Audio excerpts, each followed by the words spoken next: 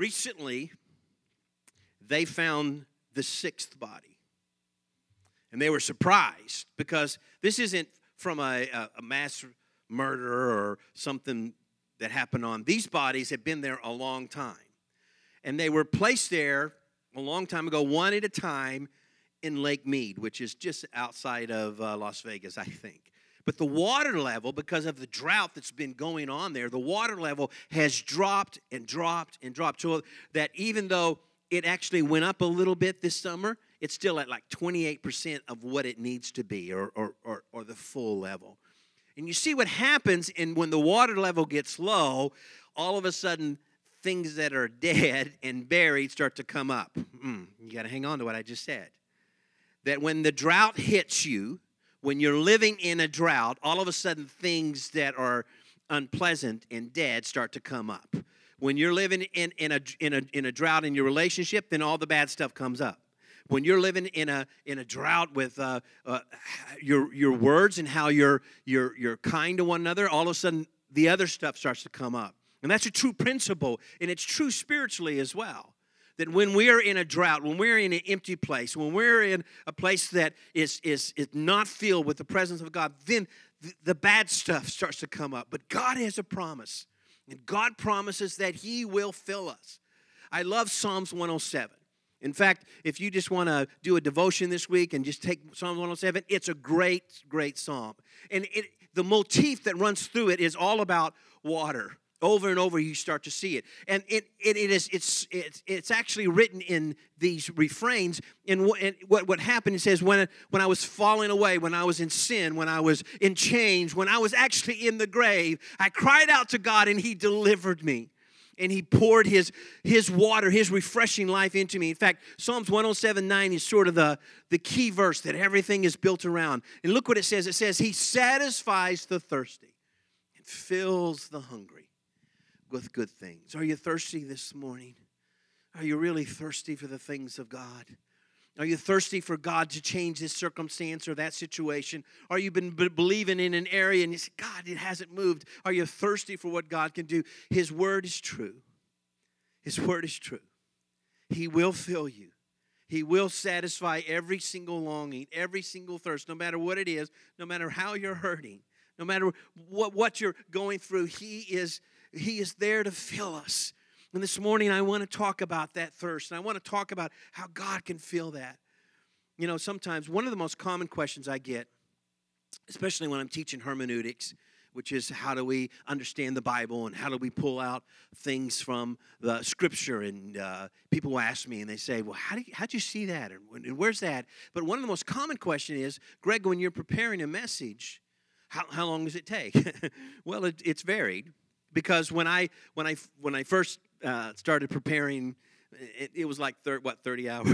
30 hours. It was like way too long. Because I didn't understand what, after all these years, God has slowly helped me to come to grips with. It's never about preparing the message. It's about preparing the heart.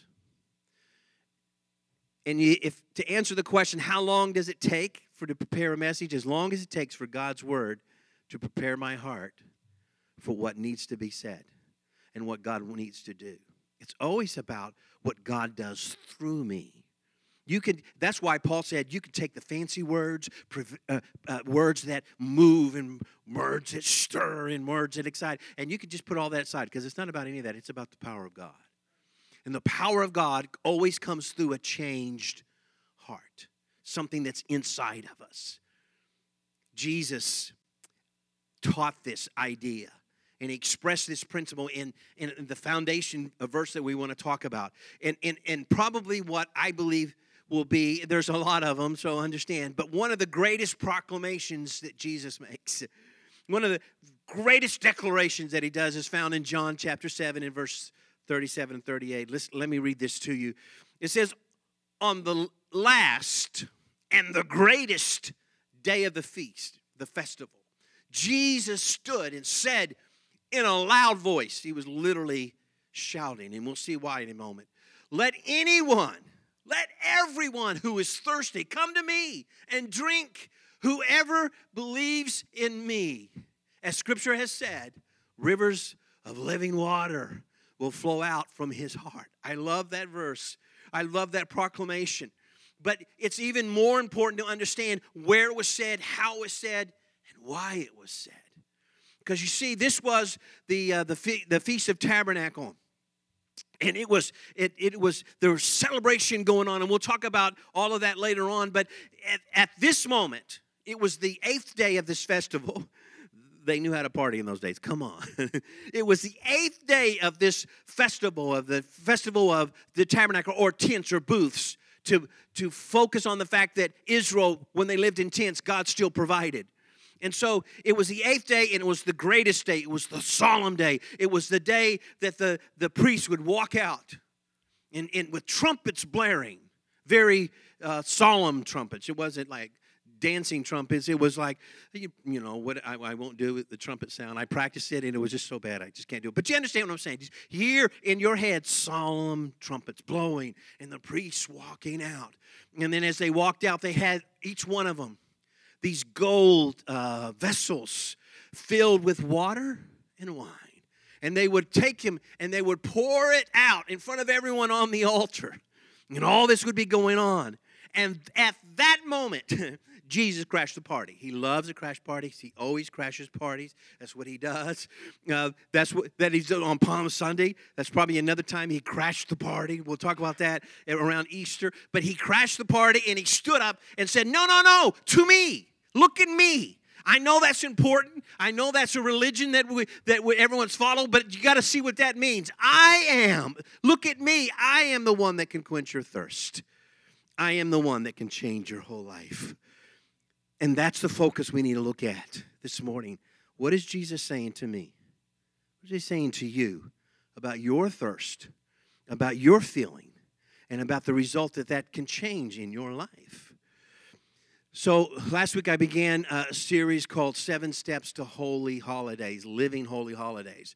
And really my heart in this is that how do we live in the middle of the hustle and the bustle, in the middle of all the things that easily distract us for Thanksgiving and Christmas and all the important stuff, pageantry and everything that's good. You go see the Christmas lights. We love doing that.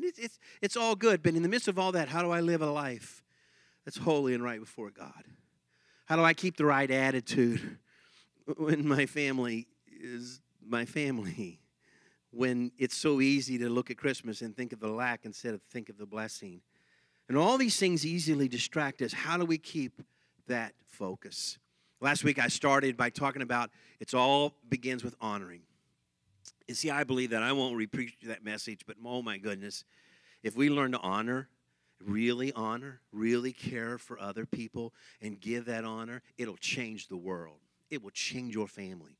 It will change your Thanksgiving, your Christmas, and every holiday that you ever have. It will change everything. But this morning I want to talk about moving from honor to the second step. And the second step is about pouring. It's about pouring. Now we think maybe, and we get confused sometimes, that it's about filling. It's about, God, fill me. And it is, but it's really about pouring out and understanding that. So this morning we're going to talk about bringing rain in spiritual droughts. When you're in a spiritual drought, when all of a sudden you're looking around and you're going, man, this is dry. Have you ever been really, really, really thirsty? Have you been working out, or you're on a run, or you forgot your water? I don't know, but you're just like, no, you know what? That's all you focus on. That's all you can see. That's all you can think of. I just got to get water. in all the movies, when someone is dying of thirst and someone comes along, what do they say? Water. That's all I want, water. And I want that for us this morning in our spirit. Is your spirit saying, God, I'm thirsty. God, more of you. God, I just need you in my heart. I need you in my life. Israel was in a drought because there was such sin in the land. I mean, they were in a bad spot. They were in a bad place. And because of that, there was a drought. And it all climaxed. I don't have time to go into it all, but it all climaxed on this incredible scene on Mount Carmel. Elijah the prophet is there. And all the wicked prophets serving Baal are all there, and they have this amazing moment where they call on to say, whoever, whatever God answers, I will serve that God. And that's not a bad thing, because God will always answer you. If you cry out and you say, God, if you're real, do this. God, if I need you, when you cry out, God will answer. You may not like always what he says, but he always answers. And so the prophets of Baal cried out and nothing happened. And Elijah prayed and poured water. Again, we see this on the altar. And fire came down and consumed the altar. It always starts, you got to get this. Before we can move on any further, it always starts with fire. It always starts with fire. The Holy Spirit fell with tongues of fire. It always starts with fire. Fire is the conviction. Fire is the change. Fire is, it says, don't live this way. Change your life. Be different. Don't act like that. Surrender this. It always starts with fire. And fire fell just like it did at Pentecost, just like it did on the early church. And after the fire fell, what was there? Was a feeling. See, fire's first and then feeling. Conviction first and then feeling. Feeling of God's presence. Feeling of the Holy Spirit coming out of them. It was an amazing moment of God filling, of God pouring in it. And we need to understand how God does that.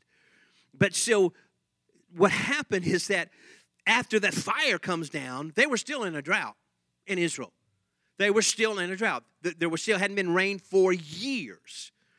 And so this is what the prophet Elijah turns and tells Ahab, who's a wicked king, and God still honors what he does. Come on, listen to the scripture and what it says.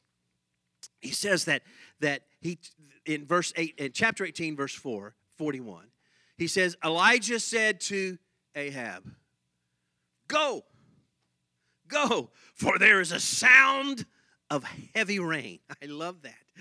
There was nothing that Ahab heard. There was nothing there. He didn't hear anything. I don't hear no rain. But the prophet did. The prophet here, and I think, okay, God's trying to tell us something this morning. God is trying to speak to us this morning. What do you hear? How are you listening?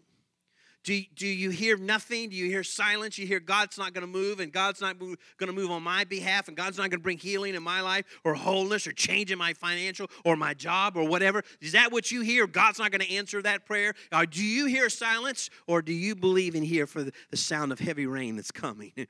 And that's what God is saying. That's what God is speaking very clearly and loudly, I think, to us this morning. I was looking out at my pool the other day, and all of a sudden I looked up and said, hey, it's raining. It's raining. Because the ground wasn't wet yet, or I couldn't tell. But just because the little bit of rain started to sprinkle across the pool, and I'm thinking, hey, it's raining. You see, sometimes I think we settle for that. For just the light little rain. Singing in the rain, type of thing. I know I dated myself. Just bear with me. The point is, sometimes we just are settled for the little rain instead of stepping back and saying, God, I hear the sound of heavy rain. Do you hear the sound of heavy rain for your family? Do you hear the sound of heavy rain for your finances, for your physical life that needs to change, for that miracle that you're asking God to do, for that answer to that prayer? Say, God, you got to move. You got to do this. You got to do it. Or do you believe that? Or are you just saying, God, just bring a little bit of rain? You know what? Something inside of me is telling me God doesn't want to bring just a little rain. He wants to bring the heavy rain that'll change your life, that'll change your circumstances, that'll change your attitude, that'll change who we are, or that besetting sin that continually grabs us. God's going to sing heavy rain to wash that away, or if we're willing to trust Him. You see, when you're dry and you're thirsty, you need to have faith and believe for the heavy rain. And I just want to challenge you this morning. Come on, believe for the heavy rain. Believe that God is going to do that. Believe that God is going to move. So Elijah had to pray for the rain. It was a drought. There was no rain. Fire fell. Oh, we like the fire. Fire fell. Fire's great. But the fire is only to set off the filling that is God wants to do in our life to change us.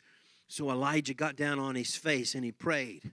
And he said, God, send the heavy rain. And then he turned to his servant and said, go see the rain. And the servant came back and said, I don't see anything.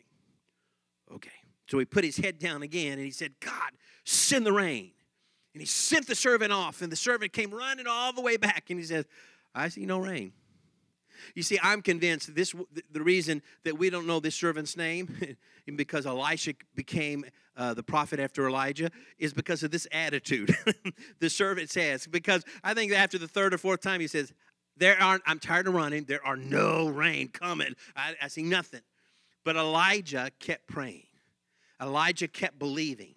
And there's something that's powerful in that. And for the seventh time, he said, go see the rain. And he came back, and you got to watch these words. Are they your words? He says, yeah, I don't see any rain. There's a little bit of cloud. It's as small as my hand. That's what he said. And you're thinking, well, what should he have said? I'll tell you what he should have said. Something's happening. Come on, Elijah. God is moving because I already see a cloud and it's already as big as my hand. Same words, different heart. And is that what you're praying? Are you saying, God, I don't see anything and this isn't going to happen? Or are you saying, God, send the rain? Come on, move in my life, move in my heart, move in my family, turn things around. God, I'm believing for the heavy rain. Is that what we're doing in our hearts? See, Jesus came to the festival, but he came late. He didn't show up at the beginning. Everyone else did because it's 8 days of nothing but partying. And this was a celebration of celebrations. There's three main celebrations that happened in the life of the Jews at that point, and this is one of the three that are the main ones. And this is the one that everyone came. It was the celebration. Even now, when they talk about the Feast of Tabernacles, if you go online and you'll look, and they'll tell, man, it's a party, and it's nothing but joy and celebration. And that's because they're celebrating everything God's done, the faithfulness of God, the harvest that God has brought in. And that's when they would come and bring all their harvest into the temple as well because of the faithfulness of God. But Jesus came late, not because he didn't care about it, but because his point wasn't about that. It was about something else. Because in the midst of all of the celebration and the dancing and the smiles and the horns blowing and everything and all of that celebration, Jesus saw? He saw hunger. He saw thirst. He saw emptiness. He saw the people moving around and acting like everything is fine, but he saw the brokenness. He saw the emptiness. And God sees us. Even when we're empty, and even when we're hurting, even when we're lifeless, he sees us. He's looking at you now. He sees you now. He sees your need. He sees the pain. He sees the struggle. He sees the dryness in our life. And he is here, as Psalms 107 says, to fill the thirsty, to fill the hungry, to change the circumstances in our life. You see, they were celebrating all this. They were celebrating, but I sort of see the celebration sort of like the reason zombies never take over the world. Yeah, don't be talking to me about zombies. I just say the word and it blows up. I have it on mute. I don't understand. But let's see what God has to say. This is the point. I think the word I just mentioned, you can't do it, evidently. Zombies. The reason they don't take over the world in movies is because they move so slow.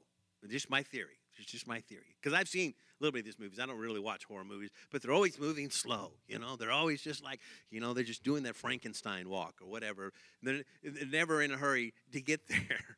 And I think that's what Jesus saw. People just walking around, acting like everything is good, but just being so empty. In the midst of all that, the trumpets are blaring. Everything is going on. Everything is just at the height of the moment. And Jesus steps up and breaks it all up and says, it's about me. And in the height of your pain, the height of your struggle, the height of your worry, and the height of your fear, in the height that you think, I don't know if anything can change this. I don't know if anything can turn this around. Jesus is there saying, come to me. I am the answer. That's why he shouted. He shouted down the horns. The trumpets were blaring, and he shouted over them and says, no, no, look to me. It's about me. You know, in the Bible, it talks about Jesus, or God declared things are good at the very beginning in Genesis. But it doesn't really say how God felt until about the 6th chapter or so. And then it says when God sees all the sin, and very specifically, and right at the days of Noah, he said when he saw the violence that people had one toward another, he was grieved. The first expression or feeling that we know of God is grief because of the violence and the sin that was going on in the whole world. It says every intent of every man was evil. We're literally saying every thought that everyone had about other people was violent and evil and destructive, and it grieved God. What's fascinating is that if you go to the New Testament, you'll find another time God was grieved. Another time it specifically says, or it says, don't do this, or it's grieved. And then that is when it says, do not grieve the Holy Spirit, which is God, by the way.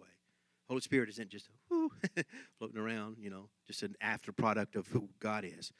He's part of the Trinity, part of the three person, and the Holy Spirit is grieved. Now, what makes the Holy Spirit grieved? You'll find it's the exact same thing in Genesis. Because that's verse 30 of Ephesians chapter 4. If you go to verse 29, look what it says. It says, don't let any, watch these words, because you'll never be able to leave here the same. Don't let any unwholesome talk or words come from your mouth. Any. Don't let anything. But only, you see what's being said here? But only what is helpful for building up others according to the needs that it may benefit those who listen. Don't let anything ever you say to anyone be anything but something that helps and builds up. And sometimes it may be the truth in love. I'm not saying that. It's not. But it should be in a way to build them up, to encourage them. In other words, and then he says, so don't grieve the Holy Spirit. So don't grieve God. Because what grieves God is how we treat one another. What we say to each other. And the New Testament example that we have, or the New Testament thing, is every word, every time, always should be what builds up, what encourages, what helps, what can I do, what is it that can be strengthened, and that'll change the whole world. And that's exactly the way that we're supposed to live. And that is what Jesus is trying to teach us and try to help us understand when he says, come to me. Because I will change your life. Come to me if you're thirsty, and I will give you water to drink. That's what Jesus is saying. But notice, it starts with understanding the fire comes, and then come to Jesus, and then there's feeling. But after the fire and the feeling, we have to become the fountain. You see, for years and years, I used to look at this and just read it all wrong.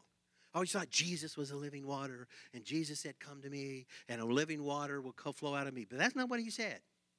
That's not what he said. What he said is that I'm the priest holding the vessel. You're the vessel. And out of you will flow living waters.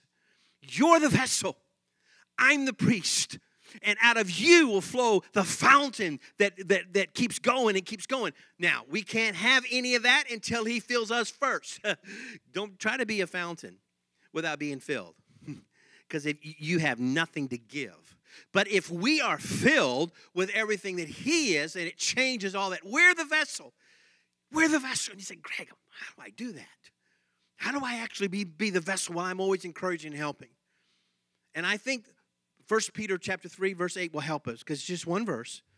But it's very, very practical. We're going to end this message on building a very firm foundation about how do we live?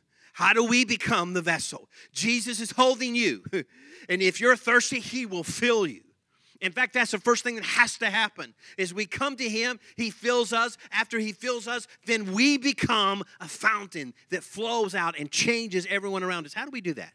How do we make a difference in other people's lives? Look what it says, 1 Peter 3:8. He says, finally, all of you, so nobody's excluded. I don't care how young you are. I don't care how old I am. It doesn't matter. Wherever, all of you, every one of us. And then he goes on, and in the Greek, it's 5 words. 5 words. That's it. Each one of these words is an action word. Each one of these words is meant to do something. So it says, finally, all of you, do these 5 words. Do these 5 words. I want to look at these 5 words just really quick to help us understand how do we live these 5 words. Finally, all of you be like-minded, sympathetic, love one another, be compassionate, and be humble. What does that mean? Here it is. Bringing rain in spiritual drought means becoming one. Like-minded. Now, we get this wrong. We think like-minded is we got to get it together and think the same. No, that is not like-minded. And that's what we try to do. That's what churches try to do. That's what people try to do. We got to get together and all think the same. Don't. That's wrong. Because your thinking's wrong. And you get all of us together and all of our thinking's wrong. Because we think like humans. We think like who we are. We think selfishly. You know what he's saying? We need to all get together and have our minds transformed into his mind. You see, it's not about us all get together and having this great mind power because we're all collectively and thinking together. No. It's about all get together and transforming our minds into his mind and living the life that he wants us to do. It's about that. It's about coming together. God wants to change your mind and my mind and everyone else's mind in time until we're all thinking his mind. And when we do that, wow, what God can do in us. Secondly, bringing rain in spiritual drought means becoming a bearer. Literally, the word is carrier, to carry someone. You know the story of the old story of the 2 footprints. Man's walking along, and he sees 2 footprints, and all of a sudden, there's just one. And the man turns and says, God, how come you left me? How come there's only one set of footprints? And what does God say? That's because I was carrying you. Those are my footprints. And we go, oh, got it. My bad. But you know there's a second part to that. There's another story to that we miss. Because eventually we get down and we start walking. And there's 2 footprints in the sand. One that you're making and one that someone else is making. And then we move on a little bit, and then there's just one. And then Jesus follows back behind us and says, hey, how come there's only one set of footprints? And what do he say? Oh, because he really screwed up. I thought he loved God, but he didn't. I thought he loved me, but he didn't. I thought he was a good guy, but he wasn't. He stumbled. He got trapped in sand. Man, I encouraged him. I told him to get up. I told him, don't be laying there. Don't be dying on me. We got stuff to do. I told him to do something, and he just couldn't do it. So I had to go on. Just serve you, God. I'm just serving you. Jesus says, how come there's only one footprints? Because you should have done what I did and picked him up and carried him. And so often that we just leave people behind. We just move on instead of understanding how do we become carers. The word literally means to bear someone's pain, not to sympathetic, not just I feel bad, man, I feel bad. I wish it'd be better, but I gotta move on. No. It means I'm going to carry and actually bear your pain. That's what it means to bring drought, to bring water to someone in spiritual drought. Third, bringing rain in spiritual drought means we need to become a family. We need to become one. That's what it literally means. How do we become one? These are real practical stuff. I mean, it doesn't get any simpler than this. How do we become one? You've heard the saying that blood is thicker than water. We get that completely backwards. It does not mean what we think it means very often. Because we think of blood, the blood of the brother and blood together, our blood is thicker than anyone else drinking water or whatever. It doesn't make any sense because we got it wrong. But it's an old saying, and this is what it meant. The blood of fighting together, the blood of sacrificing together, where we bled together and sometimes died together, that blood is thicker than the water that comes from birth. It's thicker than family. So when God is calling us to be a family, it doesn't mean to just, hang out and say, well, you're my brother, you're my sister, and I'll get along with you. No. It means that we fight for each other, that we believe for each other. Bringing rain in spiritual drought means becoming a fighter. Means doing something for believing. Jesus, when he went to Lazarus and he was dead and his sisters were crying, it says that he wept, but it also says that he was grieved, that he was moved. He was moved with compassion, which is the same compassion word here. He was moved with compassion. And this word literally means, it's a Greek word that they would use if weightlifters would be lifting weights. You ever seen weightlifters? and they explode in the weight. They go, ah! That's the word. That's the word. That's what we have to do. We have to be able to be willing to say, I'm going to fight for you. I'm going to believe for something that God's going to do in your life. Imagine a world, a church, a life, a family that's living each one of these. This is what God has called us to.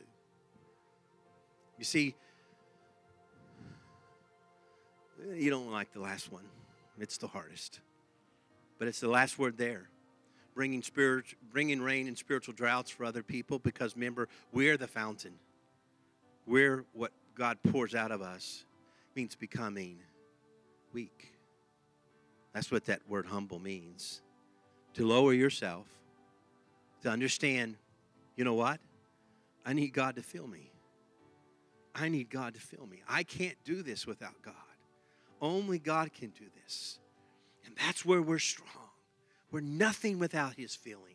We're nothing. Look what it says in 2 Corinthians chapter 12, verse 10. It says, when I am weak, then I'm strong. Wait, am I weak or am I strong? Yes. When you're weak in your abilities and your talents and your brain power, in your vision, in your dreams, in your desires, when you're weak in that, you're strong in everything God wants to do in us. You see, the last picture is the priest pouring out the water with the wine in it. And when Jesus went to the cross and gave his life, a spear was plunged into his side. And the Bible says clearly that water and blood flowed out. So Jesus is not asking us to do what we cannot do, to pour out. I can't do that. I can't love him. I can't forgive him. I can't care. I can't reach out. I can't do that. He's not asking any more than what he did. When he says, I will pour you out and you'll be a fountain in living waters because I have been poured out. Blood and water poured out of him down that cross to cover the sins and the inadequacies. So you and I won't be thirsty. And more than that we'll become fountains for other people. You received the word this morning? Come on, give God thanks. Father, in the name of Jesus, allow your grace to move into every single heart. And God, if there's people here that are just dry in their spirit, they're so thirsty for you. I want them to hear the sound of heavy rain right now. In their spirit, in their faith. Let them hear the sound of heavy rain. God's bringing rain. God's bringing this rain. God, bring the rain. Pour into my dry, thirsty soul. Cleanse me of all of my sin. Remove my failures, my inadequacies. God, I surrender my life to you. Fill me again with your grace. Fill me again with your love. Fill me again. Fill me again and again and again. So that I might become a living fountain with waters that you can pour out on a world that's lost and dying, that's thirsty for your grace. God, I'm praying that for each one of us, that's our prayer. That's our prayer right now. That's our prayer for everyone watching online.